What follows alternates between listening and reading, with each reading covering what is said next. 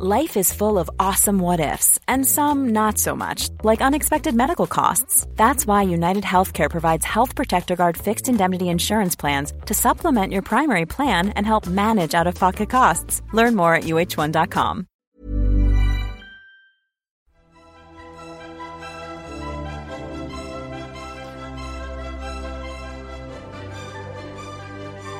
Congratulations, and welcome to maybe the most cursed piece of media on the internet. One thing out there that should desperately not exist. This is like one of those Slender Man tapes, right? This is a thing, a podcast that should never have happened, that is currently being recorded and you are now listening to from the future. This is a real, like... this is the song Dance Monkey by Tones and I. This podcast is like the rugby equivalent of a creepypasta. This is like a horrible thing that should definitely not exist and is cursed in just existing. Because we are here today to talk about Scotland's 42-0 win over Romania from the 2007 Rugby World Cup. A match that should never have been watched back by anyone. This game was not designed for people to watch it after the evening it was broadcast. It's a sort of game where if people are going to watch the highlights back, you go, oh no, just skip them. It's alright. Hello, I am a virus that is now on your device. And if you do not delete the podcast you are listening to, you will be forced to listen to two idiots talk about Scotland versus Romania from 2007. 16 years after the event, they watched the entire game. If you now open your web browser, there will just be lots of photos of Carly Rae Jepsen. That would be good. That is the virus we have installed on your device. That's not a virus. That's it's a very positive DLC. Virus. Yeah, you know, yeah. It's like how like what gave Spider-Man his powers was a virus, sort of, because it made him ill. You know? But, like, ultimately, like, once he got over the cold, he had bloody spider powers, didn't he? Yeah, once he bloody cut to the feeling. Yeah. So, please, like, usually I'm really, really all for, like, promoting this podcast and, like, going like, oh, it's stupid, but it's kind of funny how stupid it is, but just don't waste your fucking time. Like, we're wasting hours.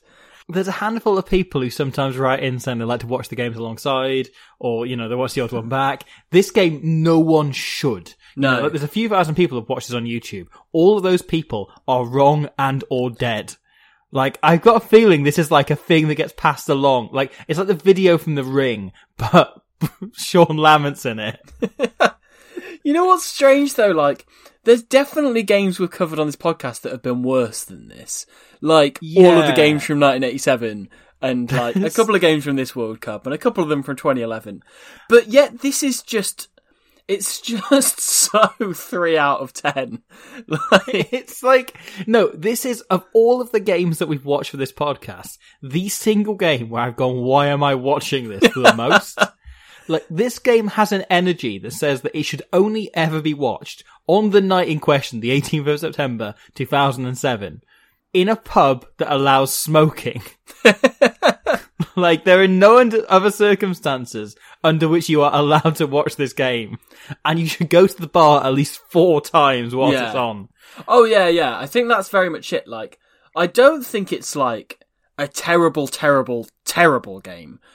But if I was at this match, at half-time, I probably would have just looked in my pocket, seen how much change was in there, and seen how absolutely hammered I could have got in the second half. Oh, it's the kind of game that is so boring you buy a packet of crisps. Did you buy a packet of crisps whilst watching this? No, I didn't. I did have a meal while watching this. I had spaghetti and meatballs. Oh, nice. In the second half. Glance away. Yeah, exactly. Pretty good. Yeah. This game took place on a Tuesday night, which is I thought correct. So. Yeah, that's about right. I was worried it would be a It's Saturday just got the vibe again, of, like, but... you know those days when it's, like, raining outside and it's miserable, and especially, I think I remember them from the era when you could smoke in pubs, where there'd just be, like, a really... smoked in pubs loads. Yes. Oh, constantly. I was the smokiest child. That's what they call That's my favourite Doctor Who smokiest episode as well. child. Yes. It's an absolutely vintage one. There was a computer virus that just gave you pictures of Canadian singers. Yeah. You had to, Anyway, the game, TARDIS was shaped like Neil Young. It was really strange. Yeah. No, it has the energy of one of those things where you're in like a pub on like a Tuesday night and they've got like a really terrible football match on because it's the only sport on to put on TV. Yeah. You look up at it and go, okay. And you kind of pretend you're sort of interested because it's like, oh yeah, it's football. But it's just like, nothing's happening. You must have had that where like you get to the pub before whoever you're meeting, like before your mates, and there's a football match on, so you get a drink and you sit and watch it for 10 minutes because you know you're early. And it's just your way of blending in, so you don't look like you're at the pub on your own for no reason. And it's just a way of passing the time. It's something to do, isn't it? Yeah, especially in the days before smartphones or early days of smartphones when pubs didn't all have Wi-Fi. Yeah. Exactly. So you'd kind of sit and you'd just be like, okay, I'm just going to watch 10 minutes of like Hearts v Celtic in the pouring rain. Yeah. Or just like a top of the Premier League versus middle of the Premier League clash. Where just it's quite uneventful. When I was in Belgium a few years ago, there was one like Irish pub in the middle of Brussels, which is like a lovely place, Basically, I was like, oh, it's an Irish themed pub, whatever. And I thought it was just like a theme. It was going to be whatever. And I walked in and they were showing hurling. And you're like, oh, fair enough. No, that is an Irish pub. You qualify. Yeah. But I remember going in there while it was during the Women's Euros, the last Women's Euros tournament.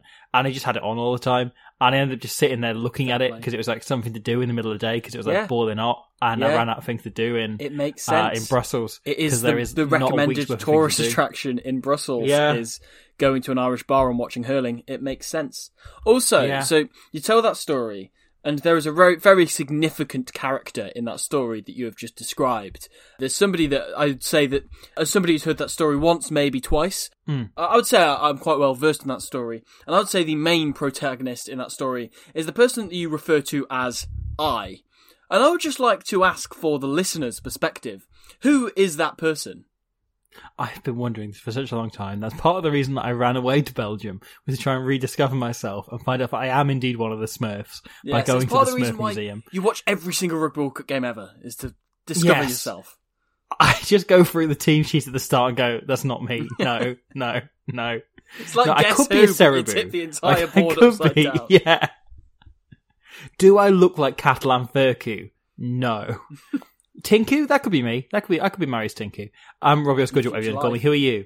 So yeah, I've tried to figure this out. You're Gavin Kerr, right? Similar things. I'm definitely on the opposite team to you. And I've kind of gone like, I'm probably not Simon Taylor. I don't think I'm Jim Hamilton. But again, as you say, like, I might one day evolve into him. It might be one day that I wake up and I'm in my late 30s, early 40s, and just suddenly I look like Jim Hamilton, and that's me. You're just constantly hanging around with Andy Good. As far as I know, at the moment, I'm Will Owen. Right, the former Leicester flanker. No, we've been over this. Okay, fine. I didn't think we had. So, as I say, we're here to talk about Scotland 42, Romania 0. This is a fixture we covered on the 2011 series, where it was a banger. Like, fantastic series. And 87. And, of course, it's also taking place in this year's upcoming World Cup in 2023. And I tell you what, judging by this game, I'm not looking forward to that at all. No, but it was great in 2011. That's true. Was it good in 1987? I think so. I think actually it was alright, wasn't it? Because it was a good Romanian team in 87. Yeah, and we had Bill McLaren describing it for us, which made it really good. So I feel like that was a good one. This is the thing, we've talked about this off air quite a lot, but I've largely forgotten everything about the 87 series. There's like 10 games I remember from that podcast, and we did 33, including one that didn't happen. So that's the whole thing is though, because the games are so terrible but in the exact same way. Yeah, it means that they all became the same thing, and you're just watching knock-ons and like fullbacks occasionally entering the lines. Yeah, and occasionally dogs and occasionally Superboot, and otherwise it's just shit rugby. Yeah. Do you want a stat about this fixture? Yeah. Scotland versus Romania. Yeah, I do. It is the most common fixtures taking place in the Rugby World Cup. Oh. No, not the most. That includes a team that has at least once failed to qualify for the Rugby World Cup. Interesting. Okay, I say interesting. That's just a stat. Yeah. It doesn't mean anything. But... I believe it's the most common involving a tier 2 nation. Yeah. As well. So they but just I draw haven't Scotland checked a lot. all of those fixtures. Yeah. I mean, do Fiji count as tier 2? Oh, they play Wales Fiji, every single World Cup, and it boils my piss. Do you know what the most common fixture in the Rugby World Cup history was? Is it Wales-Australia? It's a draw between Wales-Australia and Australia-England. Okay. Wales-Australia, providing Australia don't draw England in the quarterfinals, will go ahead during this World Cup. Yeah, that makes sense. But obviously Australia-England, they've played in knockouts repeatedly. They played in the final in 2003. I do want them to draw each other in this World Cup, though, so Eddie Jones can absolutely batter them. It's going to be the funniest thing that could possibly happen. Yeah. Unless England get knocked out by Argentina in the group stage, which would also be really funny, so... The other one that's level as well is New Zealand v France, which we've covered quite a lot of, actually. We've covered a solid proportion of those games. We've covered almost half of them now. More to come. Yeah. So we've covered so far 3 Australia-Walesers, and France-New Zealand happened twice in one of them. So we covered that. Okay, yeah. Plus it happened in the final, and it happens again in this tournament, so we'll cover that 4 times. Yeah. Jesus, get some new teams, rugby. Yeah, rugby. Shut up. But, I mean... So, one new team, right, is Romania. This is very much the Romania starts to rebuild after the great team of the 80s and 90s that, is kind of getting on by the end of the 90s and is struggling a bit. And they then have to do a grand rebuild. And this is the very start of a rebuild of a team that genuinely, some of them have been going until incredibly, incredibly recently. You've got Florent Vlaicu on the bench, who only retired last year. Which is mad. Yeah. He was a very young Florent Vlaicu at that point, but... Yeah, but he was still, there or thereabouts. Catalan Furcu went on a long time. Catalan Furcu only retired over COVID. Yeah. Valentin Calafatianu might still be going. Or I was wondering that. Recently it was literally what I was trying to look up. Because he played, again, post-COVID. He played since the pandemic. Yeah. So he's very recently retired. But it's something that'll come up in a video you'll see very soon, hopefully if you're listening to this, that Romania essentially built this squad around an incredible under-20s team they had right before this World Cup. And they had this remarkable under-20s team that really pushed France, Wales, amongst other teams, and, had their best ever run in the under-20s World Championship. And they went, brilliant, you're all great, we're going to build everything around you forevermore. And it was only in the last few years that they've started to move away from that full time. And so it leads to this, if we look at the Romanian team, they named an unchanged lineup from the game against Italy, where, they gave it a pretty good go against Italy. They gave them a game despite being utterly dog shit. Yeah. They were great value for what they were. Sure. And they knew what their strengths were, and they played to them, and they managed to keep it to within 7 points and come up with a losing bonus point. Plural? You mean, did they have picked multiple Marius Tinkus? They had Marius Tinku, and they had a couple of lads with massive boots. Yeah. That's 2 strengths. Well... So we'll start with Julian Dimitrash at fullback for Romania. Yeah. We spoke about him in the last game, the Italy game, and said, look, we both like Julian Dimitrash, think he's an excellent player who had a very, very successful career, but 2007 is long before he came of age, looking at these games. And literally, you just described a lad with a massive boot, and that's exactly what he was. That's all he is. It's literally all he is. And one great point in this game where Romania are given a penalty about 70 metres from the Scottish goal line. And I've described it like that rather than saying they're 20 metres inside their own half. Because he goes for touch, and let me tell you, he absolutely wellies it, right? It goes absolute miles, but it's nowhere near the touchline, and it goes dead. He kicks the ball 80 metres with the complete antithesis of accuracy. He's just a remarkable presence. And I like that the further this game rolls on, the more and more Romania just lean into going, right, this lad's got one skill that we can rely on. Yeah, if we get this absolutely huge lad we've got wearing number 15 to just send the ball downfield, they've got to then score from miles away, lads. And it's a wonder that he only kicks the ball dead once in this game, doesn't he? It's a truly remarkable thing. Yeah. I was expecting it to be constantly in that really empty stand in Murrayfield. And bear in mind, the dead ball area is famously massive in Murrayfield. Yeah. Do you have any finish on the Romania team? Because it's exactly the same 22 that they named from the previous game. So you've got the likes of Marius Tinku there. You've got Soren Sokol as captain, good player. Yeah, I like him. Tonita at number... continues at number 8. Tonita and Manta as well in the back row. Yeah. Manta was quite good against Italy. Who I mentally keep mixing up, because I always think of Tonita as a 7, because he played there later on in his career. Sure. But yeah, both very good players, both play pretty well in this. Yeah. Catalan Furku, their all-record try scorer in the wing. Yeah. I think the other don't want to keep axis repeating to talk yourself, about is they keep Ian at Demofte in at 10, who was, pretty good. I think is a really skillful player, alongside Romeo Gonteniak, who is playing in his 4th World Cup at this point, at 12. And I think they know, going into this game, that kind of the big one for them is Portugal, because they know they can get a win. Yeah, definitely. And they targeted the Italy game a bit, I think. And this game was 5 days later, so they had a really short turnaround. Not as short as they sometimes can be in Rugby World Cups, but it was still a short turnaround. Yes. And it's one of these interesting things that happens sometimes, where you have coaches kind of have two approaches. Either they basically prepare 2 15s, know they can throw one in for one game and one in for the other when they've got a short turnaround, or they go, I want you to bag it up, and then you have a nice little rest. So they name an unchanged team. So Eddie Jones tried that against Japan and South Africa. For Japan, against South Africa and Scotland. You saw Uruguay and Fiji do the exact opposite during the last World Cup. There's a couple of approaches. Romania very much go, okay, we're going to try and back this up. We're going to name the same team.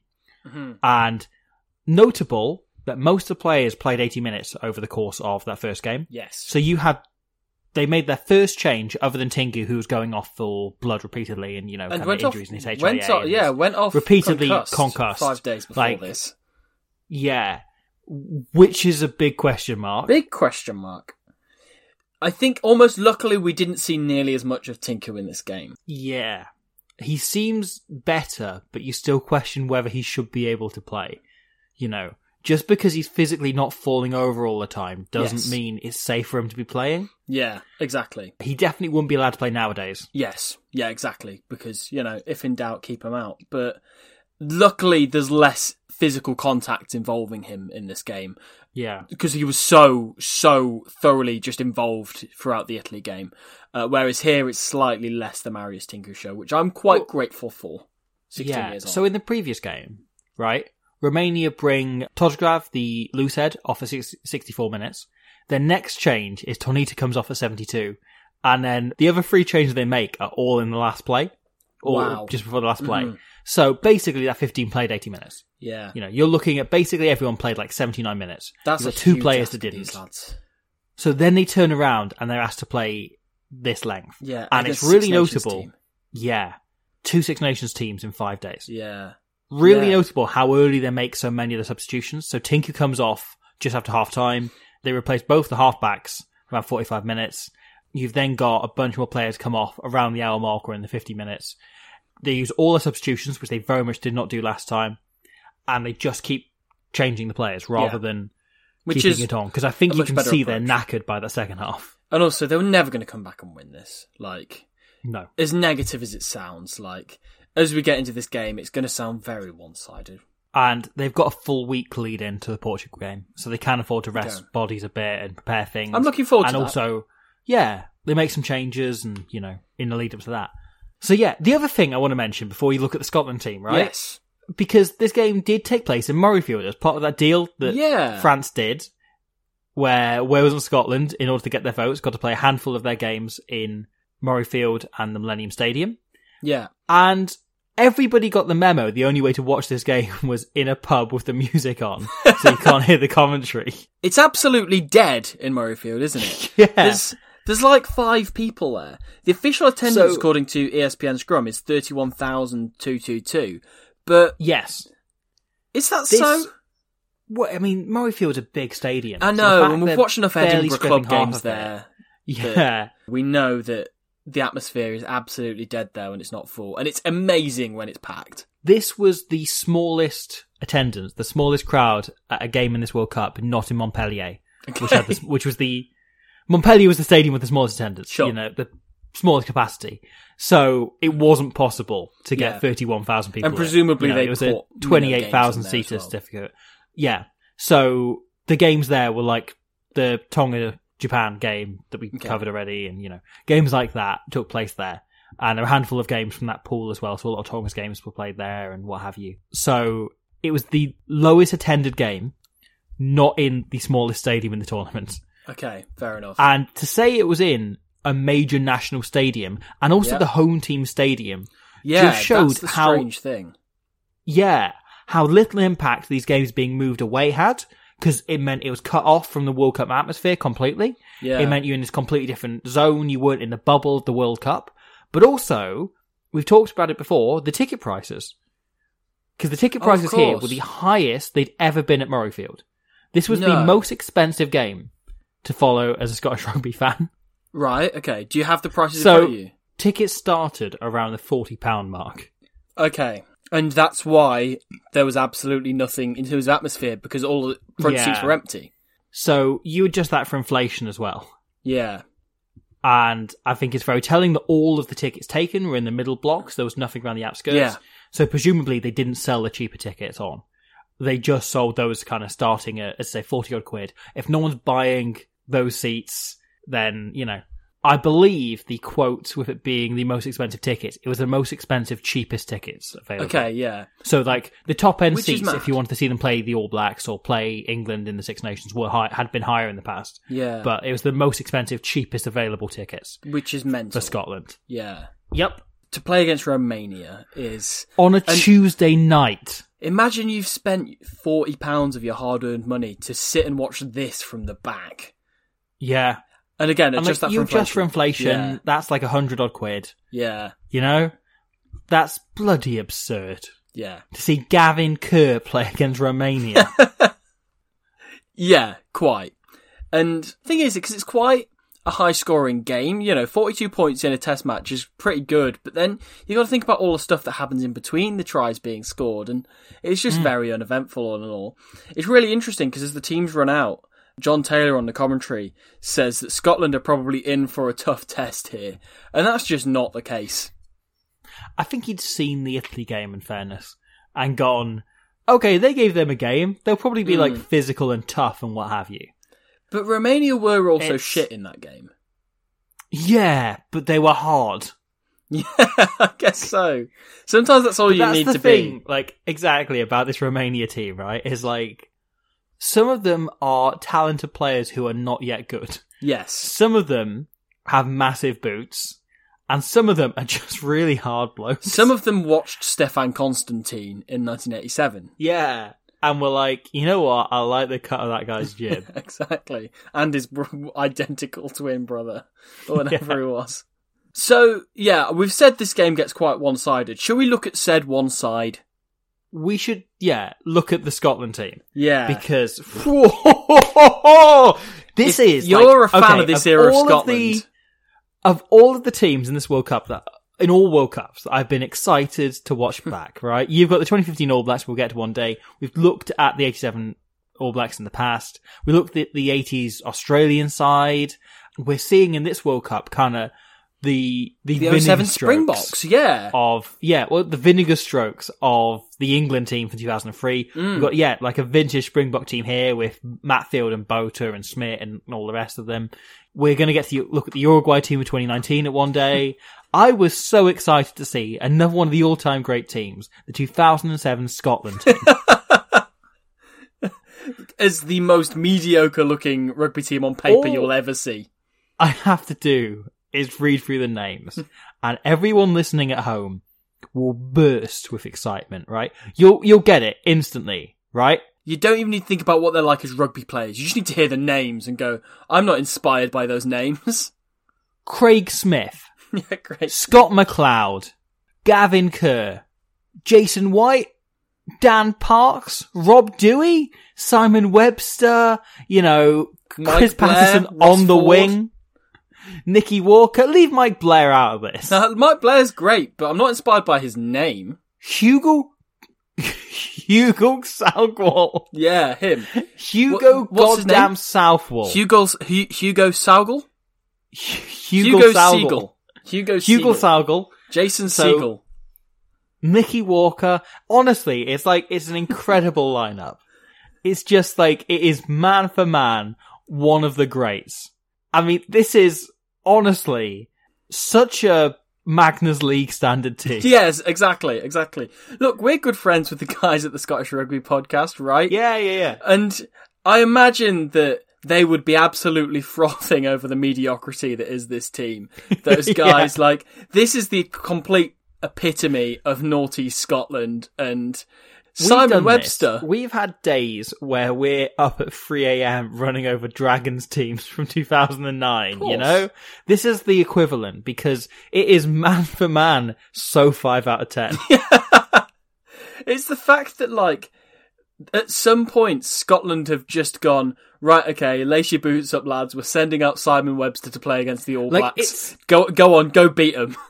Simon Webster was a talented player. At Magnus League level. Yes. He was a great try scorer at Magnus League level. Exactly. It's just scored loads against the Dragons. Here's the thing, right? We're looking back on this 15 years down the line. There was a point in which Scotland went, yes, this is our best team to win a game of international rugby. Like, this was as good as it got for them at the time. It's mad, and like, it does say how far rugby in general, as well as Scottish rugby, has come. That, like, you look at players like Ross Thompson, who can't make the team now, and like Jamie Dobby, who's a young, uncapped, like, you know, promising player, and you know, players like that who are currently playing for Edinburgh and Glasgow. And it is promising that those guys can't make the team when these guys were literally the guys sent out to win games of international rugby.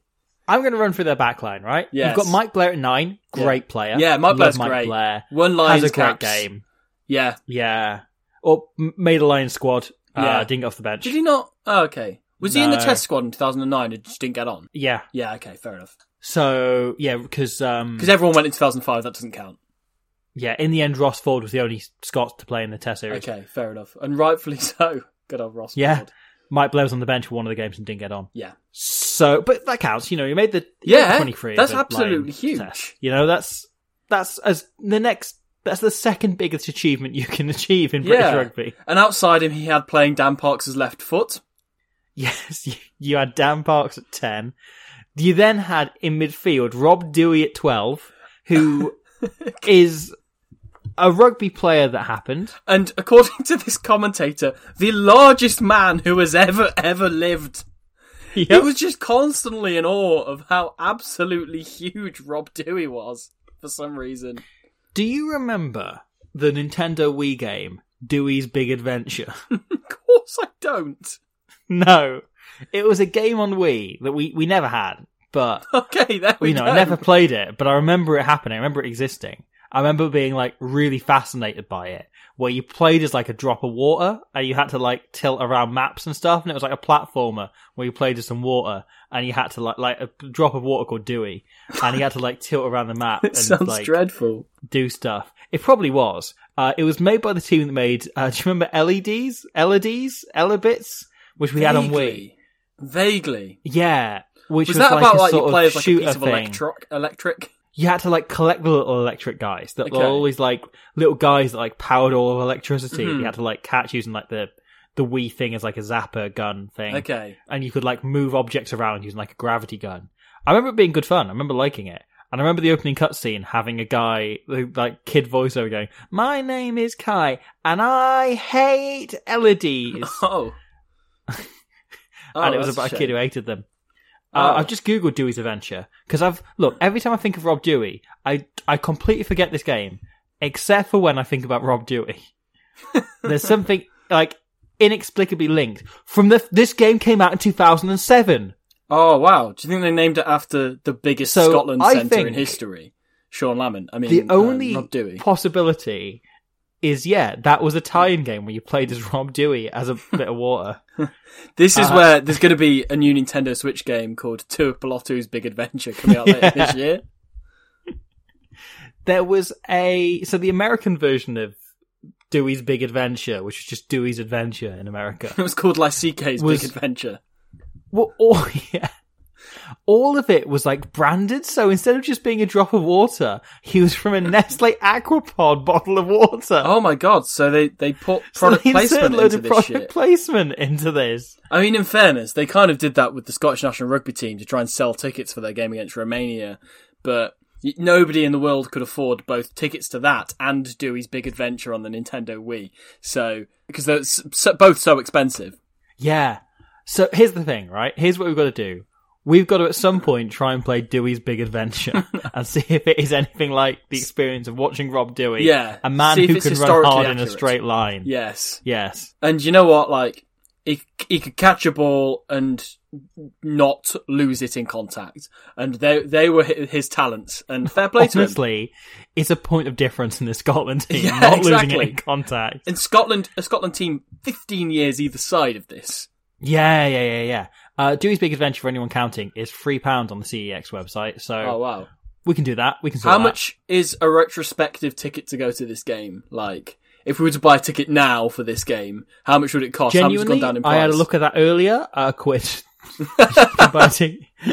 A ticket for this game sold for £1 on eBay. If you're enjoying this podcast, you have to sign up for £1 on the Squid Rugby Patreon, because that's what you would have paid to go to this game that we're now describing for you. Yeah, or you just go and buy a drink in a pub. Or the closest pub to you. Yes. Just go and buy a drink now. Yeah, because that will help get you through this. Simon Webster playing at 13. Yes. Oh, so we talked about him. The team makes absolutely no sense from here on out, right? So Rob Dewey at 12, fine, grand. He was a big lad, he could carry hard, whatever. It worked at this time. You had Chris Patterson on the wing with Rory Lamont at fullback. That confuses the hell out of me. Chris Patterson on the wing is an era that we missed as rugby fans. I think we grew up with Chris Patterson sort of 2008, 9, 10-ish, and you know what remained of his Scotland career thereafter. So we came into Chris Patterson, and I think this is the correct view of Chris Patterson. He's an out-and-out fullback who is extremely solid under the high ball and an extremely accurate goal kicker, and would just do the simple fullbacky things very well. Yeah. Made great cover tackles, did the basics. Yes. And when I heard that he had played a little bit at fly half, I was like, I guess it makes sense why they'd try it and it wouldn't work, because he was a really good goal kicker. And clearly they thought, well, it translates. There's transferable skills and so on. But eventually it didn't work and they moved him back to fullback. Like, that made sense to me, but it was always like, yeah, but it was always going to be the case that he isn't a fly half or any other position. Well, this was a big kind of controversy leading into this World Cup. Was that Frank Haddon had basically decided a few months out, like between the Six Nations and the World Cup, he actually wanted to view Chris Patterson as a fly half and wanted to look at him as a fly half. And they were like, well, he's basically not played there. He can barely do it. He sort of knows he's got to stand closer, but that's about it. And so it was a massive problem, and they kept trying to put him in the warm-ups, and then obviously he got some game time there in the previous game. And so he doesn't play there. He plays on the wing in this game instead. And that's the weird which is thing. even more bizarre. Yeah, because Chris Patterson was, growing up, one of my favourite players. I absolutely loved watching him. And watching him back for this podcast, I think, yeah, it's great to watch Chris Patterson. He's a good pundit these days. I always enjoy it when he's on telly. I'm a fan of Chris Patterson. Yeah. But he's not known for his speed. His out-and-out gas on the wing isn't what you associate with Chris Patterson. Whereas Rory Lamont is a guy that I associate for his speed. I look at and go like, oh, he's a good broken field runner. Yes, and mad 5G conspiracy theories. Yeah. That's also true. And maybe that was part of the reason why those two were the other way around. I don't know, there's presumably some kind of logic has gone into it, because I'm aware it's not as simple as fast guy goes wing, slower guy who kicks well goes fullback. It's not always that simple, But wasn't it? Yeah. I mean, you've got, Angie Capozzo playing fullback with Eduardo Padovani on the wing now.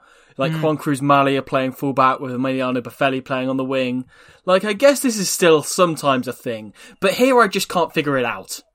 It stinks of that time during the Rob Howley stepping in for Warren Gatland days, where they, for one game, swapped Lee Halfpenny and Liam Williams. So Halfpenny was on the wing and Williams was at fullback.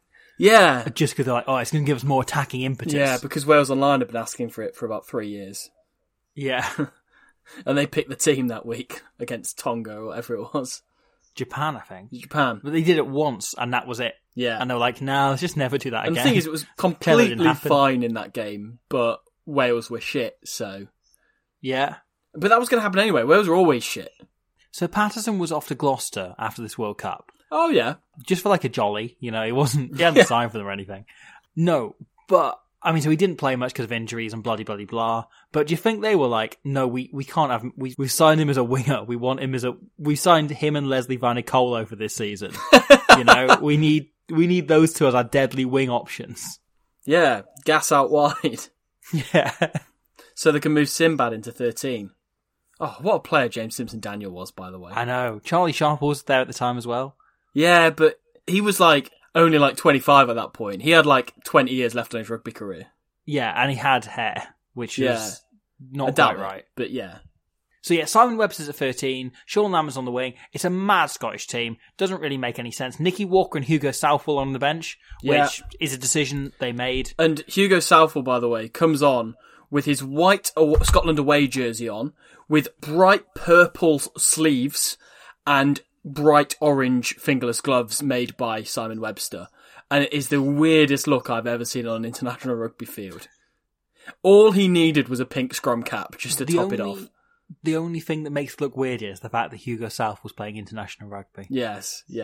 Or Hugo, what was it? Hugo Seagull? Hugo Sugal. Hugo Sugal. Hugo Sugal. It's like a Mopper Top Shop character.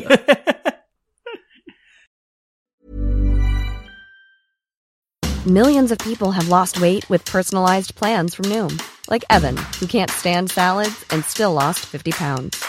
Salads generally for most people are the easy button, right? For me, that wasn't an option. I never really was a salad guy. That's just not who I am. But Noom worked for me. Get your personalized plan today at Noom.com. Real Noom user compensated to provide their story. In 4 weeks, the typical Noom user can expect to lose 1 to 2 pounds per week. Individual results may vary. Planning for your next trip? Elevate your travel style with Quince. Quince has all the jet-setting essentials you'll want for your next getaway, like European linen, premium luggage options, buttery soft Italian leather bags, and so much more. And is all priced at 50 to 80% less than similar brands. Plus, Quince only works with factories that use safe and ethical manufacturing practices. Pack your bags with high-quality essentials you'll be wearing for vacations to come with Quince. Go to quince.com/pack for free shipping and 365-day returns. So, should we move in the general direction of the game? Yeah, we might as well. There's the Romanian national anthem, which, as always, is just an absolute belter. I love the Romanian national anthem more than most songs. Bloody Paul McCartney, come at me, because you didn't write the Romanian national anthem, and you just write all of these other shit songs instead. I'm Paul McCartney. Probably the sort of thing we're going to learn down the line that Bowie secretly wrote, though. That would be good. I would gain more respect for David Bowie if that was the case. But instead he's like, oh yeah, I wrote Life on Mars. Who gives a shit, mate? It's not the Romanian national anthem, is it, pal? What if it was? Can we talk about the Winky Romanian? Yes, we can. One Romanian winked twice and one Romanian waved at the camera during the anthem because they were having such a good time. Everyone else is all like, oh, I'm singing my national anthem. I'm going to have a little cry. I'm going to shout it. I'm going to be really passionate rather than being like, this is a fucking belter, lads. Let's have a good time. Let's dance. Let's jump up and down. The anthem kicking off, and as the first line is being sung, one player not singing, but instead leaning into the camera and doing an over-the-top, Paul Rudd wink, is the moment I knew we weren't going to see a blood and guts performance like Georgia gave last week. But Georgia also had a guy wink at the camera last week in the anthem. Yeah, but he was crying in the process.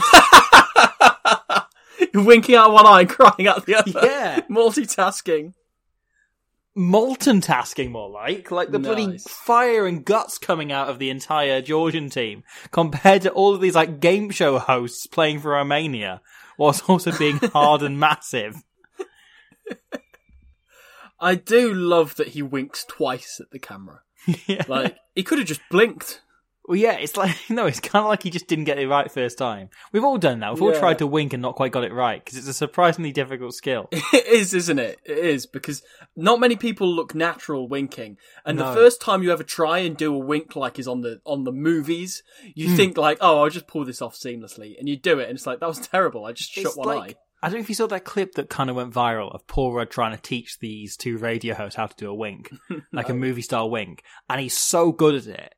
But both of the interviewers make this involuntary as he does it to them, as he does a proper movie star wink, because it's so hard to do. And when you see someone do it convincingly, it is magic. And this guy gives it a good attempt, but does not nail it. That's a rugby player wink, which is a rare skill. Yes, an almost rarest. Only Talupe Faletau can do it. Yeah. Oh, that was a good movie star wink from Talupe Faletau. Believe it's Romeo Godunchek, the 12, but Okay. I'm not 100% sure. Yeah, but he's played in 4 different World Cups in which he could have done that wink. Yeah, And so maybe he does. Maybe he does. Maybe it's Gal 13. That probably make more sense. I don't know. Who knows? But it's one of the Romanian backs. We'll get back to Gonteniak. If we're there yeah. covering 1999 in a few years' time, he's still bloody at it. It's not Dumitrash. It's not Furku.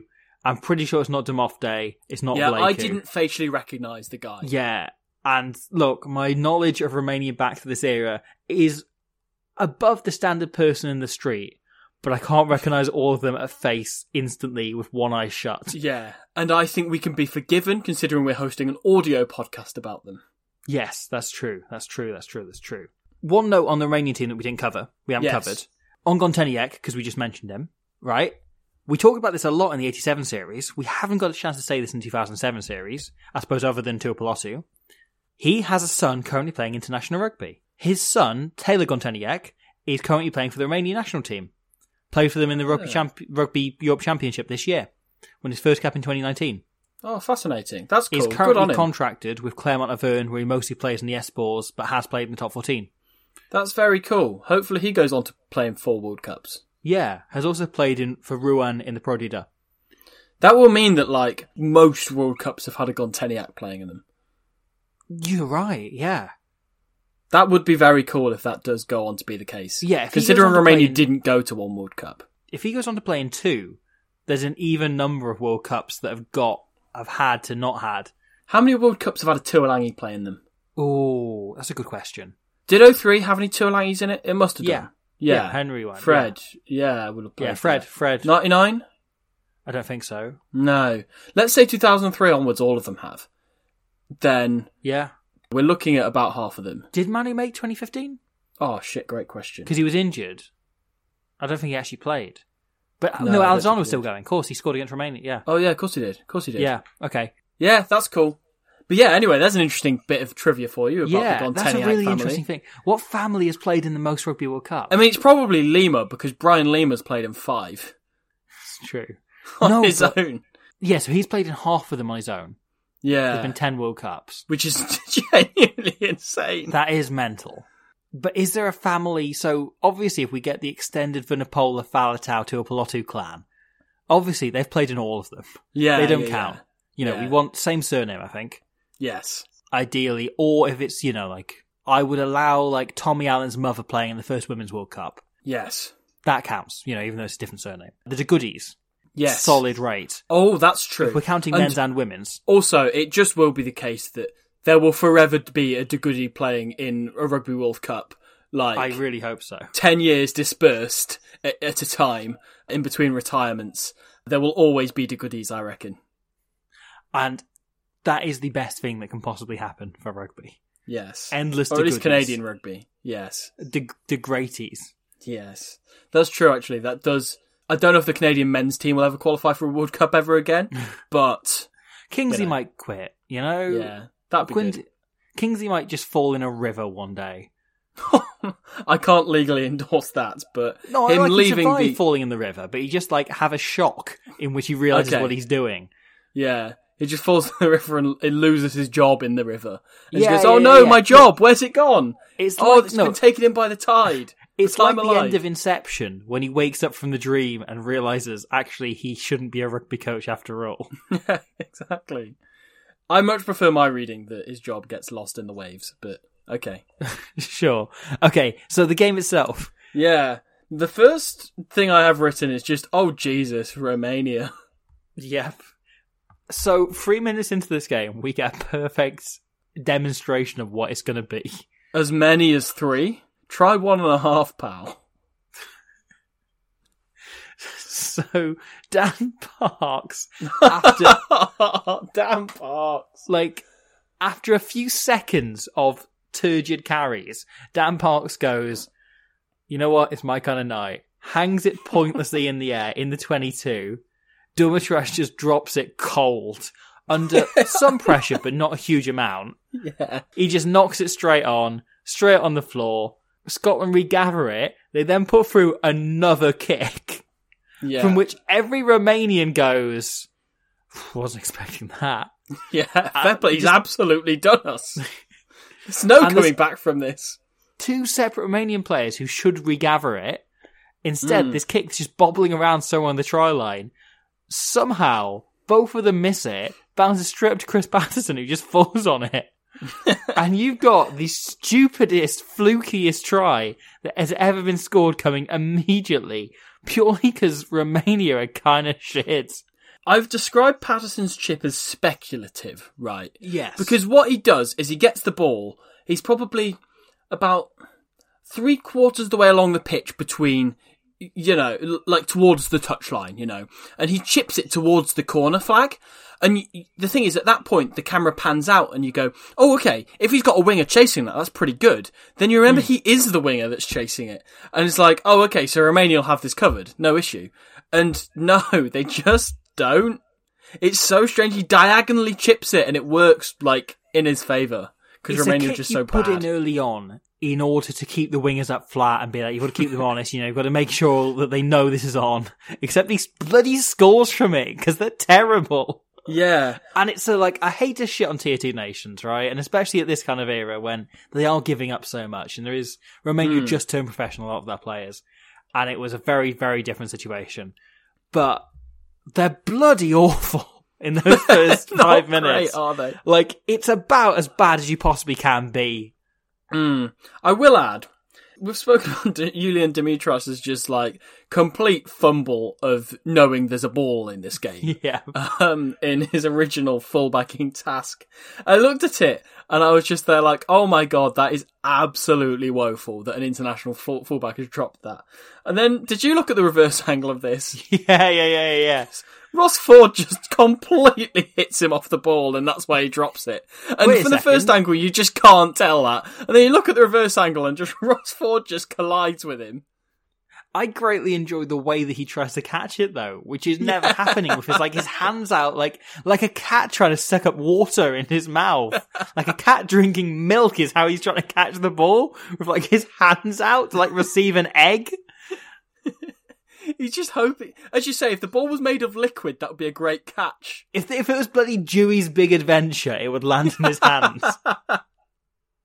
Yeah, and unfortunately, Dumitrash's Big Adventure didn't go half as well. But he's trying to catch a cricket ball, not a rugby ball. Yeah, and you look at that and just go okay, great start, well done. But the thing is, we're both fans of good territorial kicking rugby, right? Sure. But you remember those years when Dan Parks played for the Cardiff Blues, and yes, sometimes you'd have Cardiff Blues have got a home game against Connaught when they were shit, Roney when they existed and were shit, Benetton when they were shit. Sometimes they'll have a home game, it's one of those, right?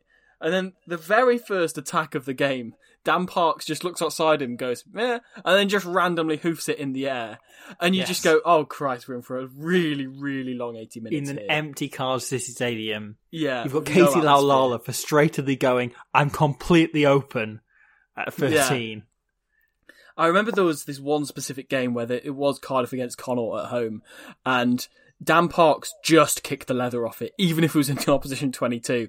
And there was one time where he passed to Casey Laulala and he scored the only try of the game when the Blues were expected to get this bonus point on a Friday night at Cardiff City Stadium. And that was the whole thing. And then Dan Parks just spent the entire game just... And the thing is, at this point, I was 12 years old, so I probably didn't know what the phrase kicking aimlessly actually meant because I was being educated by Jiffy on television. So I hadn't actually learned what good kicking in rugby was. I remember Jiffy very fairly giving Casey Laulala man of the match in that game because he did the only thing that was inspired in any way in the game. And that was entirely justified. And Dan Parks was replaced by Kerry Sweeney with 7 minutes left in the game, and that was the biggest cheer of the day.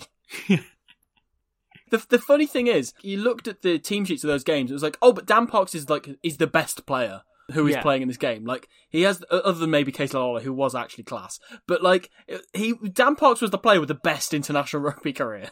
But, yeah, to go back to this game in particular. Yeah. I kept having the thought, watching Dan Parks play in this game, same thought I had watching Peter Strenger, of I would have been obsessed with him if I didn't know who he was and I was learning him from watching these games back. If I was watching Dan Parks back, I would develop a completely different relationship to him. Yeah. Because here's the thing, he's still talked about by Scottish fans and by fans who watched him in general as the most negative player in history. And if you were watching him and discovering that, he would be really funny in a very different way to how he is now when you're looking back on him retrospectively. It's just his complete refusal to take contact is really funny and retrospectively fascinates me. But, like, he had a genuinely world-class kicking game. And, like, the games where he was any good whatsoever, like, above a 3 out of 10, he was just totally unplayable and just won his side games, like, is so responsible for some of Scotland's biggest wins of his entire career. And some of their narrowest losses. Yes, that too. But as we covered in 2011. I think this is why this game is uniquely, fascinatingly uninteresting, is because both teams are terrible. Like, both teams play really badly, but the only thing that works for both teams have one thing working for them, and in both cases, it's their kicking game. Yeah. It's like Romania's kicking game is their best attribute by such a distance. And you say it's working for them. It's just about working for them. But it is working for them, yes. I think. So much of their tactics, and I'm going to jump ahead, I'm going to jump around in the game because who gives a shit? Yeah, that's fine. Is Julian Dimitra standing in his own 22 and just thumping it as far as he can. I just love the sheer lack of accuracy. Twice he does a 22-22, where he just kicks it out on the full from his own 22 into the opposition 22. Twice! It's great because both him and Dan Parks were players capable of that. Yeah. And then you've got Dan Parks, who is doing his Dan Parks thing and just perfectly dotting the ball on a sixpence in a way that is both impressive and boring. Yeah, because you know he's going to get it on the money every time. Yeah. And it's like, yeah, just because you can do this doesn't mean it's at all entertaining. Then, like, on the wing, you've got Chris bloody Patterson. So he's kicking the lever off it as well. Yeah. He has one great moment of managing to dance around Tonita at 8, chasing, and, you know, puts on a brilliant spiral kick. And there's a few moments like that of him doing impressive moments of kicking, but mostly it's just kicking. And both teams are kicking well. And then their ball retention, their ball protection is awful. Like, both teams just give it up constantly. They're just hoping for turnovers. Like, Mantra has an absolute field day. And at one point, he gives away the stupidest penalty you've ever seen, where Tinku has the ball turned over, and it ends up on the Scottish side after, you know, Tinku's carried. And Tonita just walks over and picks the ball up and just runs off with it. It's really, really funny, that. And I was actually going to suggest that we very, very briefly break the format of this podcast to both together go back and look at that breakdown, because I would wager that is the breakdown where I've seen the single most penalty offences given away in the history of rugby union. So it's on 29 minutes, and I'm going to get it up on my phone now. Basically, Marius Tinku runs sideways a little bit, which is always a speciality, tries to fend off Rob Dewey and gets taken high in the process. At which point, as he's getting tackled, Jason White goes, "Yeah, I fancy a bit of that," and then just dives completely off his feet to try and steal the ball. Then Ali Hogg then comes in the side and tries handling the ball on the floor. Is kind of unsuccessful with it, so Manta then just comes in completely the other side, and I literally can't figure out how he physically appeared there, because there is no chance he's ever been onside in any of this movement. I've just been watching this back, right? So, do you know what Tonita does? What? He goes to... No, it's not Tonita, sorry. It's Marta. He goes to clear out as Tinku's running sideways. Okay? So he goes incredibly low to clear out, except Tinku runs further sideways, so he misses the ruck entirely and just falls on the floor, which means he's then lying on the Scottish side. So he then stands up and just sees the ball there and just picks it up and goes, not realising a ruck has formed with 18 penalties in between in the time he was on the floor. And what makes it even better, Nigel Owens penalises him out of all of the things that have gone on, so he just turns around and punches Ali Hogg and gets done for 10 metres. It's Sean Lamont who tries to start Sean Lamont, is it? Sean Lamont.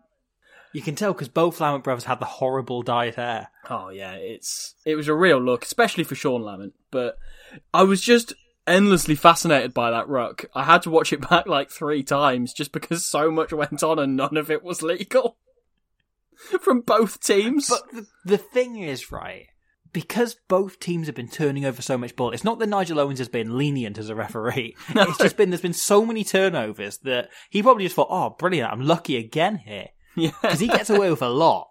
Mm. Manta and Tinku are 2 standouts, I think. They both have good games. Mm. Tinku carries very well and obviously comes off just after half-time, so we don't see a huge amount of him. But Manta is a pest at the breakdown. There's a point where, just after Patterson's try, I have what I've described as a sympathy penalty given by Nigel Owens to Romania, because you can already see what kind of a game it is. And that is Manta going into a breakdown and sort of tickling the ball, and Nigel Owens going, yeah, holding on, sure. At which point Dimofte lines up a penalty, which you just know he's going to miss. Yeah, there's no way he's nailing this. I mean, good luck to your son, fair play for going for it. Enjoy it. Enjoy kicking that ball.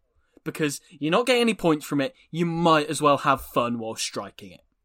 Yeah, and that's clearly what they like, These players just love striking the ball, hence why they do it so bloody often. Yeah, exactly. There's a point where Marius Tinku gets away with a phenomenal piece of cheating, where Chris Patterson goes on a bit of a run, gets to within 5 metres of the line, and you can see either the ball or his head suddenly goes flying into the in-goal area, and you're not really sure what's happened there. Then you look at the reverse angle, and you just see that Tinku has just waited there, not even really been that involved in the tackle, but not released him whatsoever, and just fully, has one hand just steadying the ball, gets the other one, fully winds it up a few times, and slaps the ball out of his hand into the in-goal area. And it's just, there's probably not a written rule that forbids that in rugby. You just know it's not allowed. Looks illegal, doesn't it? Yeah. It's just the vibes are wrong. If you're refereeing this, no matter what, you're penalising that. From the wide angle that we see there initially, you kind of go, what's happened there? How has Mossy done the biggest knock-on in history to, as you say, go well past the in-goal area?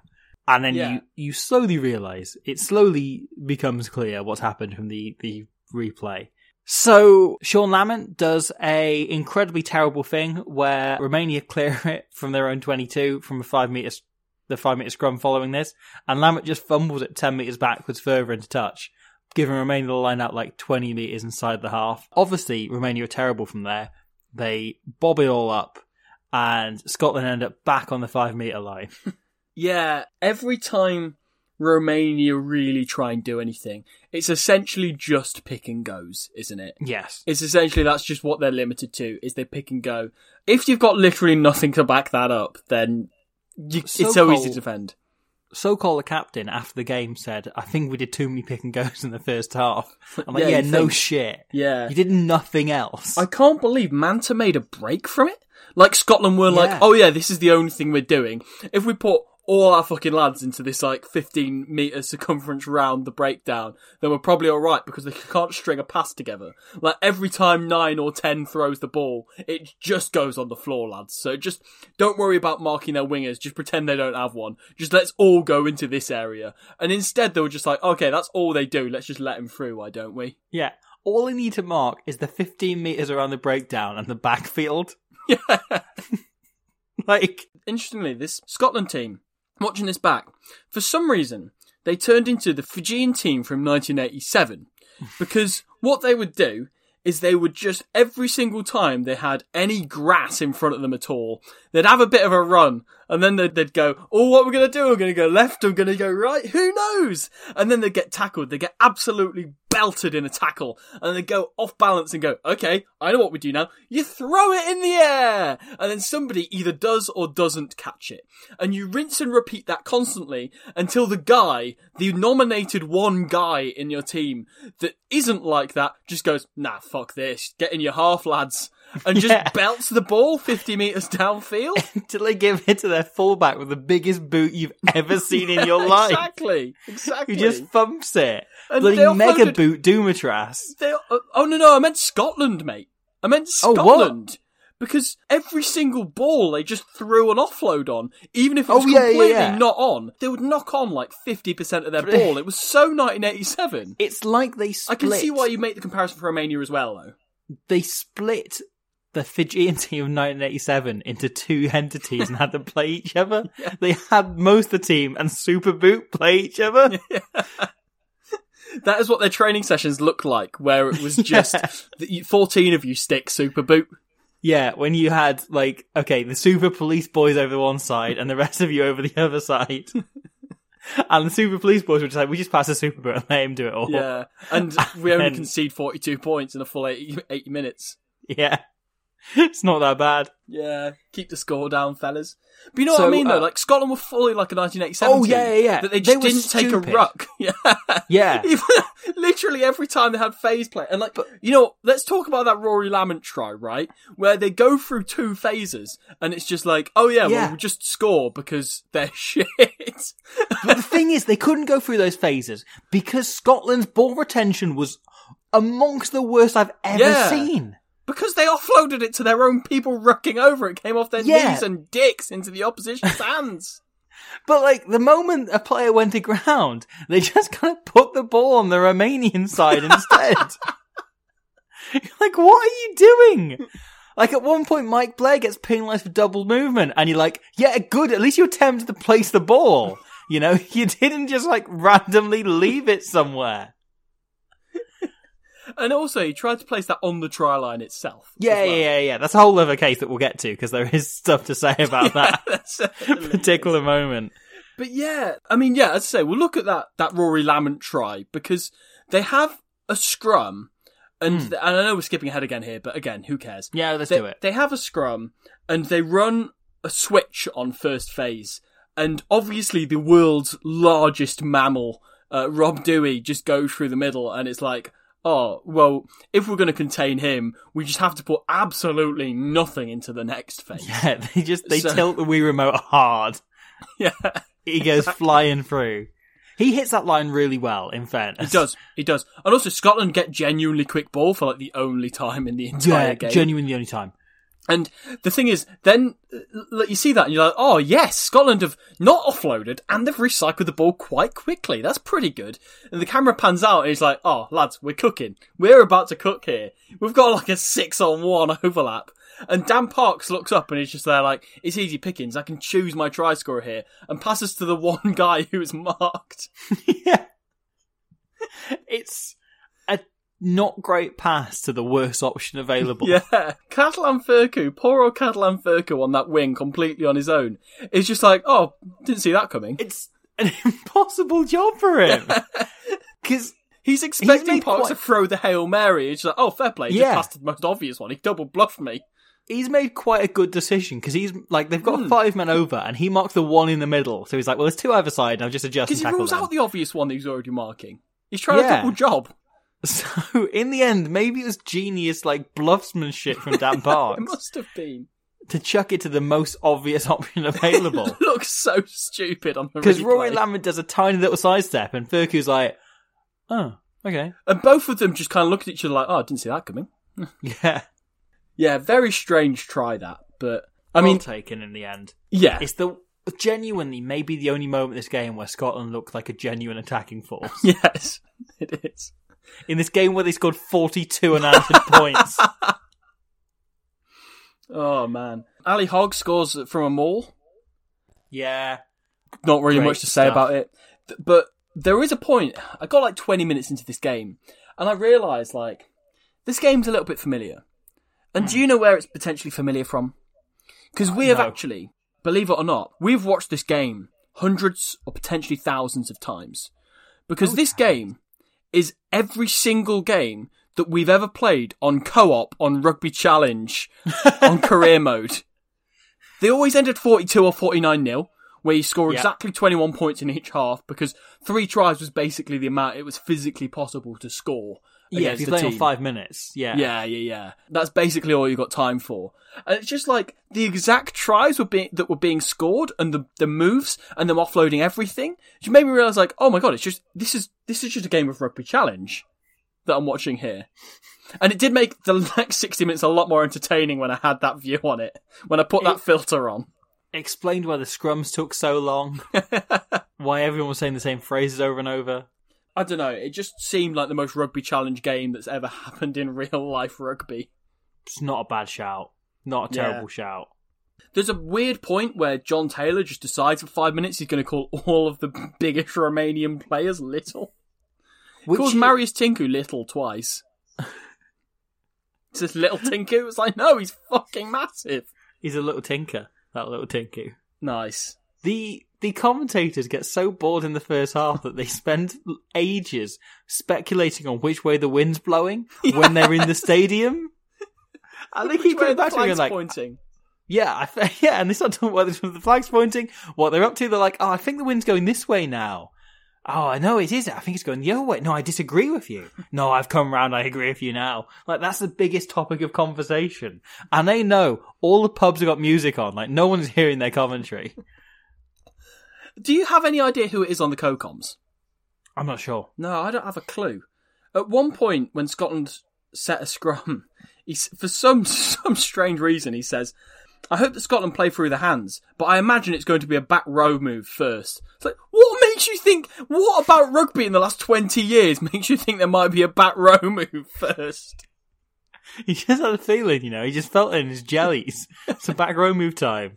Back row moves are back. It's Alistair Hog Day, boy. Yeah. There was that one weird World Cup final in 2014 where Canada played back row moves, but otherwise I don't think they've existed since 2001 maybe. I just really like the thought. It's just like, I just have a hunch that you're going to bring them back for this one scrum. Go on, do a back row move, lads. I dare you. They call up Joe Bierman specifically to do them. Yes. That is a reference for people who are into Welsh regional rugby in about 2008. Yep. There's a great point where Mike Blair does this beautiful Brian O'Driscoll style one-handed scoop up off the floor. Unbelievable. And all of Scotland just go, nice, and do nothing. Yeah. No one runs off him. Oh.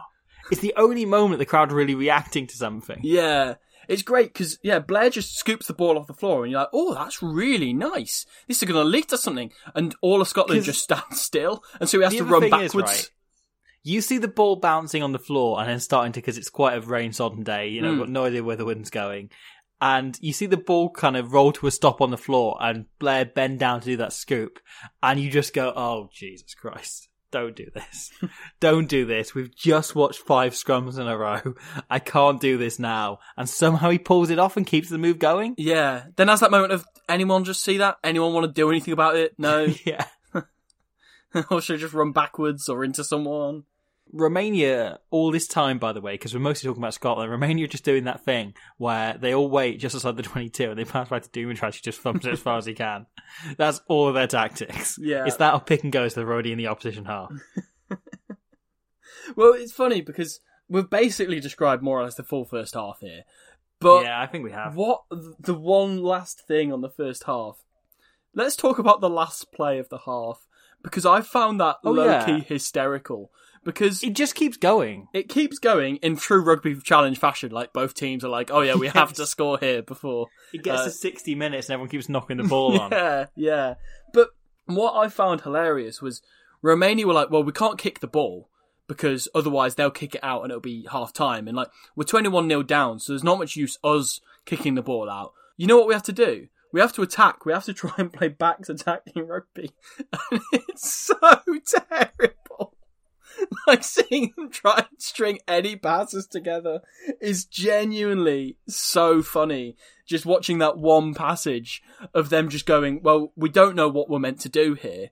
10 gets the ball, and then what? And they're kind of looking to the sidelines like, okay, how do we attack? But both teams have an attempt to do that and end up just hanging it in the air. Yeah, exactly. The last play of the half, both teams just hang a high bomb for no reason. Oh, it's really funny. No one, actually does, a running line of any description. No. Or even, a sidestep or, a dummy or anything. They just get the ball and they're just like, so do we just run? What do you just run with it? All I've been taught to do is ruck. Hold on. People other than Lucian can pass. Is that allowed? Yeah, exactly. I've got a real soft spot after these first two games for Bogdan Balan because Yes, I like him. he just The tight head. clearly throughout his whole career, right, he's played in teams where there is a much more talented prop who is beneath him, who has like real ball skills and stuff, but is like half of Balan's weight. So every time it's like, well, we need a bit of weight in our pack, so we'll just pick Bogdan. And that's clearly the story of his career, and he's a perfectly solid tight head. So he spent most of his career in the Pro D2, you'll be unsurprised to learn. Really? He was part of the Bordeaux team that came up from Federale 1 to the Pro D2. He plays in the league where you get paid an extra grand per kilogram you weigh? I didn't know that. So then, spent plenty of time with Montauban, spent some time with Lyon, where he won the Pro D2 repeatedly, then seemed to just get relegated with them. Just like a magnificent career of Pro D2 antics, and he is an incredibly Pro D2 player. Yes. You can see why they loved him there. He's a Pro D2 tight head, and you just know that from one glance at him. He's absolutely huge. I like him. I've got time for him. I like him. I've got a lot of time for Bogdan Balan. Also, he's called Bogdan Balan. He is called Bogdan Balan. But Balan speaking of the props, so I'm gonna just make a really wild assumption about you here, Robbie or Squidge, whatever people want to call you.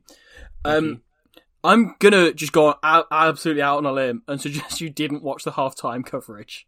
No, I didn't. Okay. Well, you missed precisely one thing there, and that was where the co-coms said that Romania were too erect in the scrum. Nice. That's a good one. Yeah. Hey, who hasn't been there? Yeah, exactly. I mean, Alan Jacobson wasn't playing, so they don't really have much of an excuse. It's true. Dave Cherry, a future. Yes. Anyone. That's why you pick him, because opposition front row ends at too erect. Exactly, and you can't win scrums with an erection. I've heard. Yeah. I don't believe it. I can't say I've ever won a scrum with an erection. Thank you. As Oxon Shea said, erections don't win scrums. Exactly. So, second half. Yes. Simon Taylor throws the ball through his legs at a scrum, and it just goes straight to Lucien Serbu. Yeah. He didn't throw it through his legs, he just shuffles it, rolls it through his legs. Yeah. And it goes straight to the opposite nine. It's funny. There's a kind of horror moment where Calafianu comes on, and his literal first touch is the absolute stuff of nightmares. Talk me through it. So, at this point, a player that would go on to play forever. He was only 22 at this point. Been in the Romanian team since he was 19. Yeah. So I've hung around for quite a long time. Good player, great player, had a really great career. Really good looking guy. Yeah, 100 cap. He's an 100 cap international.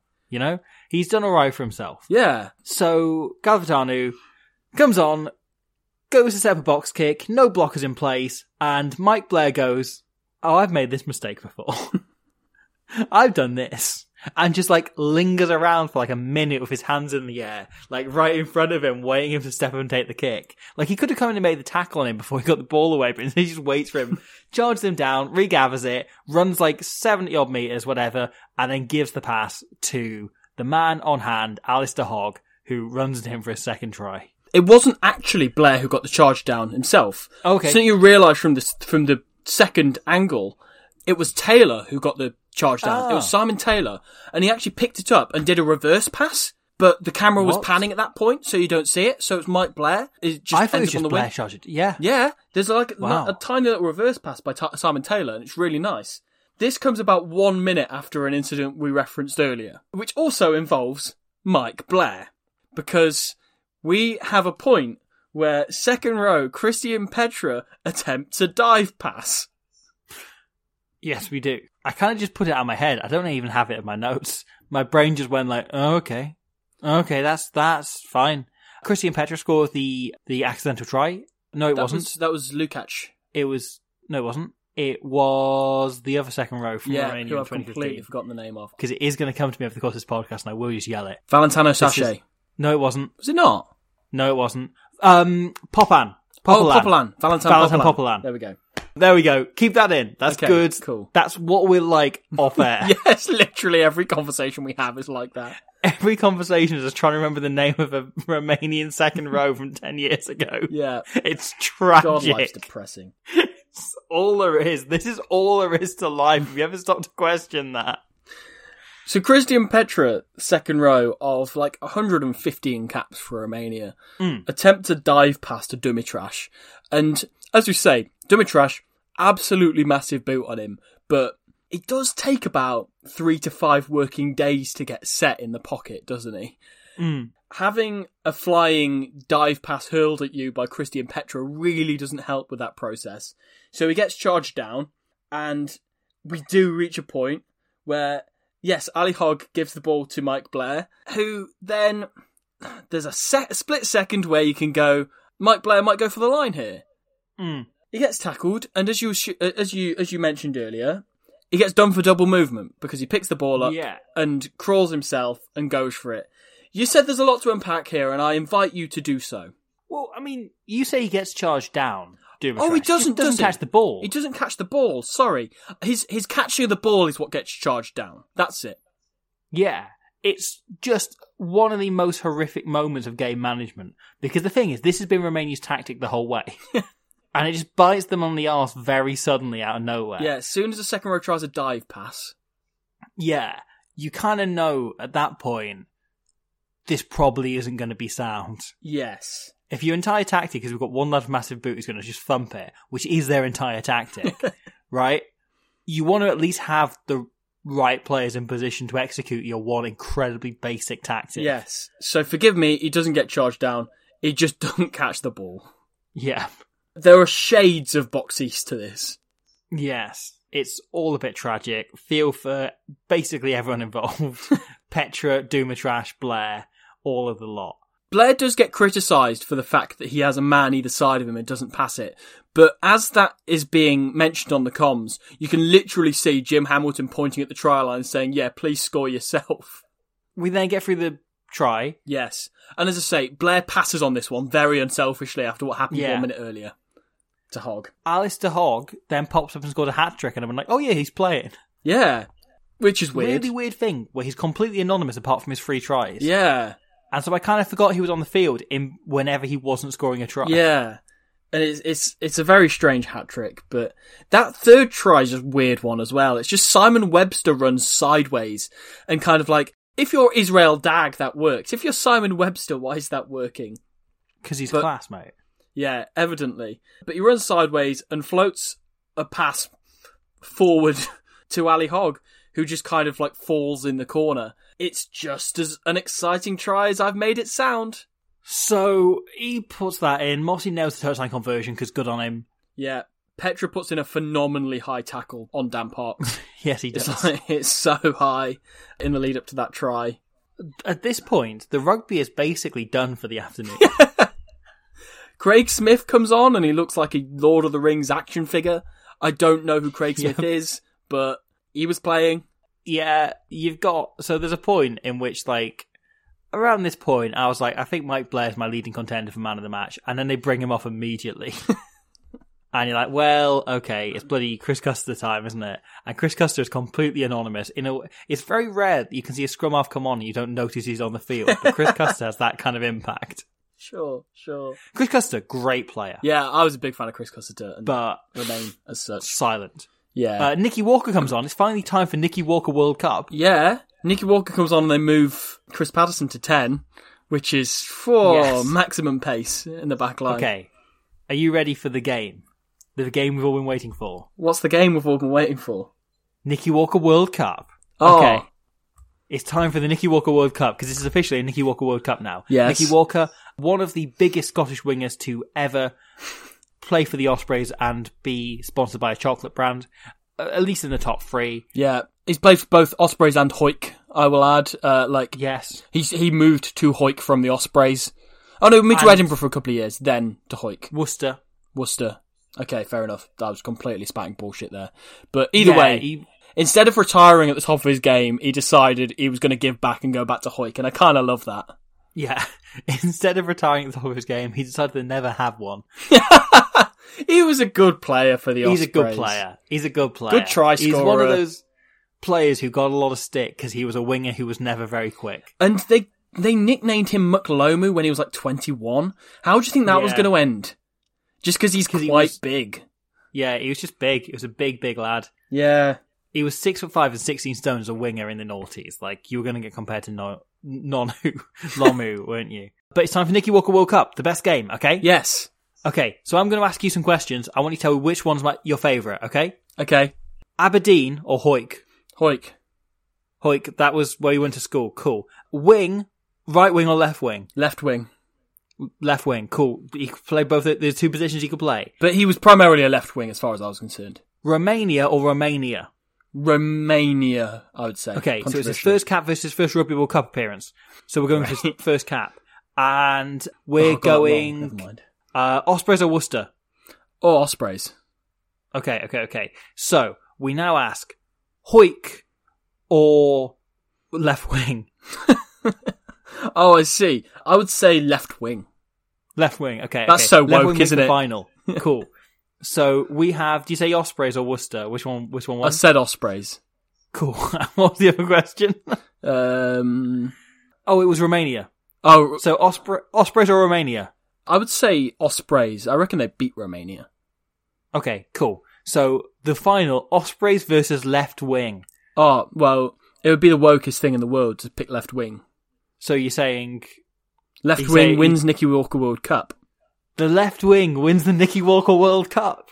Please join us again if Nicky Walker ever plays again in a Rugby World Cup. Where we'll find 8 more facts about Nicky Walker. Look, he got injured in the lead up before the 2011 World Cup, so we didn't get to play don't it. blow them. Okay, next time Well, we no. play Nicky Walker World Cup, getting injured might be one of the facts on there. Yeah, I'm just saying we didn't get a second series. Oh, I see. In 2011. He didn't play in 2011, so this is the first time we've got to talk about Nicky Walker in the World Cup. Okay, fair enough. Yeah, and it's true, and hopefully it happens again. Oh, I'm really 2023. hopeful. Mate, they're playing the All Blacks next. Oh, go on. We Nicky. can but dream of round 2 of the Nicky Walker World Cup. Exactly. There's a point where John Taylor says on commentary, as usual, when a flanker tries to kick, it's not very clever. John Taylor was a flanker who was known for kicking goals. That was the most famous thing that was his selling point. And he was really bloody good at it. Yeah. So clearly he's quite salty about people making those judgments on him. And this is like him and his grievance period. Can I tell you something? Go on, you can tell me anything. I don't think I've got anything else written down for the game. Oh, I've got plenty, mate. I've got plenty, but it's like... I don't know if I want to talk about it, though. Yeah, I've got Rory Lamont, great try, actually. Let's do that later, okay? Because Yeah. there's a really interesting point that I feel like if you've not written it down, you've missed it. And when I say interesting, I mean, right, interesting. All I'm saying is, we're coming up an hour and a half, and I don't want to do another 3-hour episode. I know, of Romania we'll versus get Scotland. through this. We'll get through this. The fourth official passes the ball to Rory Lamont whilst the ball is in play. What? Yes. So, on the actual YouTube video itself of this game, which I recommend nobody goes and watches, but it occurs 1 hour and 12 minutes into that, okay? Romania put in a little grubber kick just short of the Scottish try line, so inside the opposition 22. And the ball at one point bounces onto the touchline and then back into the field of play. Christoph Burdos, the touch judge, doesn't put his flag up. He doesn't notice that the ball's gone out. So at that point, the fourth official, who is stood in the dead ball area just off the field, goes to catch the ball just because somebody will want it, it's just being convenient, but doesn't realise that Christoph Burdos hasn't put his flag up. So he catches the ball one-handed and pops it up to Rory Lamont, who's running onto the ball, and Nigel Owens hasn't blown his whistle. So Rory Lamont then puts the ball down and they play a 22 dropout and they don't go back for the fact the ball went out. So technically, the fourth official has had a direct impact on this game and therefore the result is null and void. That's a medic. Is it a medic? I think it's a Scotland team medic. I thought he had an official's jersey on. I'll take another look at this. Yeah. This is bizarre. It's I missed this mental. completely. Somebody who is not playing touches the ball whilst play is ongoing, and it is counted as part of the canon of the match. It's not blown That ball up. goes out. Yeah, Yeah. but the toucher doesn't notice that. I think that's a Romanian medic. You think? Because it's got the yellow and blue stripe. Oh, I guess Like the so. Romanian kit. Maybe so. I assumed it was an official. But No, he's wearing Romanian socks. Okay. Oh, interesting. So it's a Romanian medic touches the ball whilst maybe not even playing. like a Romanian squad player. Yeah. That's also He's wearing a possible. hat, so you can't see very clearly his face or anything. Yeah. So that's a Romanian who steps into the field of play. Handles the ball. Because that ball goes out beforehand. The referee doesn't notice. No, they don't notice. So that just doesn't notice. That is part of what is part of the game. Because play goes on from there, and it impacts the entire next, 20 minutes or whatever, half hour of the game. Yeah. I mean that, when I say that, I mean, it doesn't impact it at all, because the ball was going to bounce into Lamont's hands regardless. But Lamont receives a pass from somebody who's not playing, and therefore I think that the result should be null and void. Scotland cheated. Romania would have come back into the game if not for that happening. I think so. I think he really let his own team down, that Romanian who did that. Yeah, exactly. And therefore, World Rugby should just say that this entire fixture just, null and void. Yeah. Wow. What an odd thing. Yeah, we've not had that really before, other than dogs, but... Dogs. Yeah. Human on the pitch! Human on the pitch! But yeah, the game was directly impacted by someone who wasn't playing. Pretty cool. Mm. Romania have a really long attack in the Scottish 22, and they're bloody terrible. Yeah, it is so bad. There's not really anything going on with that. The only moment of joy in this entire game, right? There's, I guess maybe like Alistair Hogg has some, but there's a moment where the commentator says, "We've only got 5 minutes left to go," and he's so excited. I think there are more moments of joy as soon as Scott Lawson comes on. Okay. Scott Lawson comes on and just turns into Pete Carlos Spencer. And it's like... No, he doesn't. Yes, he's incredible. No, he doesn't. He's so good when he comes on. And I'm like, wait, maybe we were right. Maybe he is the best player in the 2007 Rugby World Cup. The first thing he does when he comes on, his first touch of the ball is a backdoor flick to Chris Cussiter. It's class. I refuse your hypothesis. None of this happened. It did, but then what actually didn't happen afterwards, but sort of did, is Scotland had a knock-on advantage, and Tofan gets this intercept and just runs like 50 metres, and Romania tried to score a spectator try. One Scotsman gets back, I'm assuming it's Rory Lamont, makes a tackle. Sure. Loads of Romanians follow up and support, and they still can't score against one guy. Obviously, it's long after the whistle's gone. This is a complete spectator try they're going for, and Romania just can't score past one Scotsman. Oh, and they try playing phases and stuff. The whole thing is tragic. There's a moment in the first half where Tonita tries to run a spectator try in and stumbles slightly, and then gives up and goes back to join the real play. Oh, it's so horrible to watch. But unfortunately, Nigel Owens is stood there 50 metres upfield sorry lads, but you kind of have to come back up here. Please come back up here. We need to get this over with. I've got a farm to return to. As you say, Romania spend ages in the Scotland 22. Doesn't look like scoring at all. Not threatening the slightest. Scott Lawson comes up with a big turnover and Patterson belts it 70 metres. And then they're into what in the modern day would probably be described as a kicking battle, but realistically what I mean by that is Faircou gets back and just goes, "Is this what I'm meant to do?" and just punts it really high into the air, and that's kind of what happens. And then, you know what happens after that? Scott Lawson! I don't believe any of this happened. Scott Lawson! You watch a different game. Scott Lawson gets the ball. No. Steps inside, does a dummy, does this amazing offload, and Rory Lamont scores. It's incredible. No, it didn't happen. I'm sorry. What have you got against Scott Lawson? It just didn't happen. None of this happened. You're making this all up. No, it didn't actually. Look, if you're listening to this, go and watch this game. Go and watch this game, because all of this happened.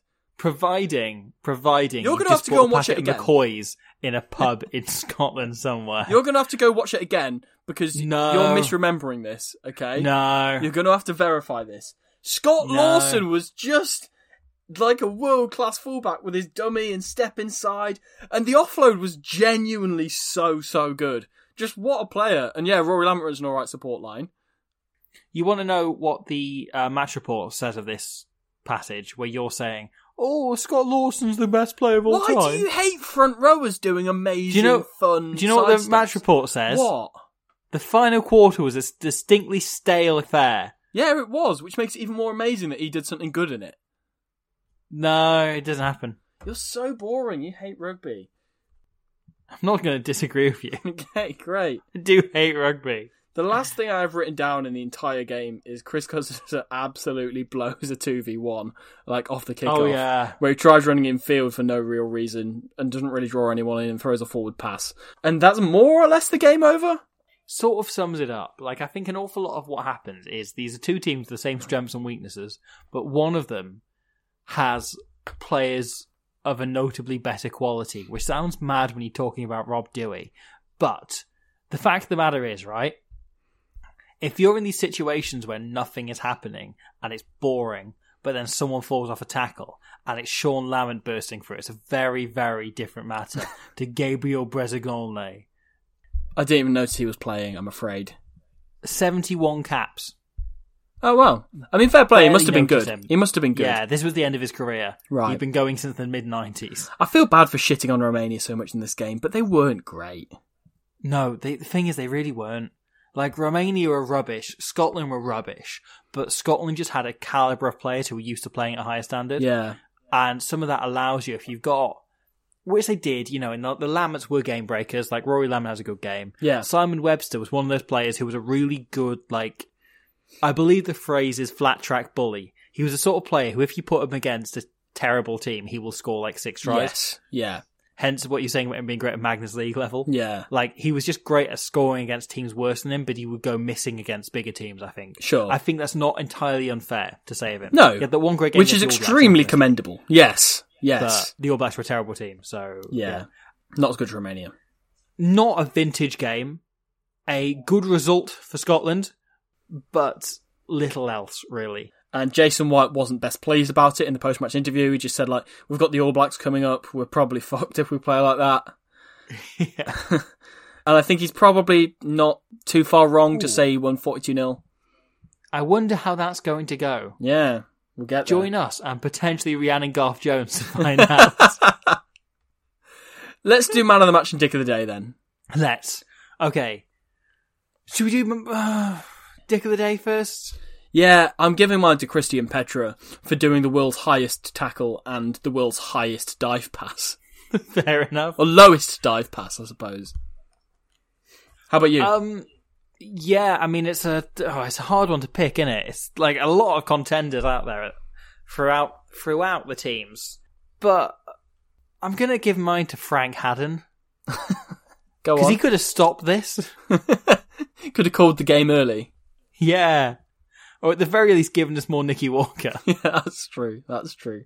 Is Nicky Walker your man of the match? For playing in a No. World Cup? Oh. No, there's just something about, like, look at how, that is a team that is completely unbalanced. What were you expecting? There's a way you could have made this sensible. And It's true. there's just this whole, like, horrible negativity to the way Scotland play. Yeah. And it's They miserable. won because they're better than them. Rather Yeah. than anything else. Which, like, cool, it's a good reason to win. Yeah, to be yeah, honest. yeah. But And you know what I just, mean. like, yeah, it's, look, in a really hard game, to pick, like, the entire Scottish team and most of the Romanians were in contention. And I think, you know what, the coach having suggested they do all of this feels to me like a fair shout. Yeah, fair enough. Scotland won by 42 points. Like, it's a really good result, but yeah. I get it. I get it. Dick of the... Oh, wait, we've just done that. Man of the Man of the match. What do you reckon? So I had Mike Blair down for quite a while, because I thought he was very good. Direct hands in 2 of the tries. Yeah. Solid. The official man of the match was Alistair Holt because he scored a hat-trick, but I literally don't think he did anything else. I do have him written down because he scored a hat-trick, and that's the only reason why. I can't have Rory Lamont written down because I think he's good whenever he gets involved, but there's not much colour to the game, and so, you know, him being the one guy that brings his paintbrush doesn't really do much for me. I think I'm going to stick with Mike Blair, but it's reluctant. Fair enough. Yeah, fair enough. Chris Patterson, I think maybe, I don't know, mention him, but... Yeah. In a turgid yeah, I'm sticking with game, Mike Blair, that makes but, like, sense. I'm not going to talk about how great he was. Fair enough. Like, I wish I could give this vote to someone else who was brilliant in another game that I didn't get to give man of the match to. Yeah, I get that. Rather than by I default say- having to go, I guess it's Mike Blair. I wrote down Ali Hogg just because he scored 3 tries, but Yeah. I don't think I can really give it to him. Before the game had kicked off or even looked at the team sheets, I wrote down Scott Lawson because he's on track for player of the tournament. Then he came on and genuinely was really, really class. And I was like, holy shit, like, what's going on here? He's been playing 15 minutes and he's done 3 things. That's as many as Ali Hogg's done, and he's been playing 80. Like, he's the joint most things done in this game. And the other guy I had written down is the Romanian medic for touching the ball. Yeah. It would be funny if I gave it to Scott Lawson, because I genuinely think he was great. Yeah, screw it. Scott Lawson. Keep him in the race with Fori de Prea. Scott Lawson draws level with Fori de Prea for player of the tournament. Deservedly so. He was genuinely really good off the bench. I'm not doing the whole, like, because I totally fixed Timothy the Dog winning 1987's player of the tournament. And I'm not going to do that this time round, I wholeheartedly promise, unless I genuinely, wholeheartedly believe that he's the best player in the 2007 Rugby World Cup. But let me tell you, he's currently joint with Fori de Prea, and he is nowhere fucking near on that. Like, he's played well in 2 games, right? But he's not been Fori de Prea good, so I'm not going to fix that unless... Can I tell you who's now in second? Who? Akabusi Ungara and George Gregan. Yeah, I think it's a perfectly balanced list. I think it's fair enough.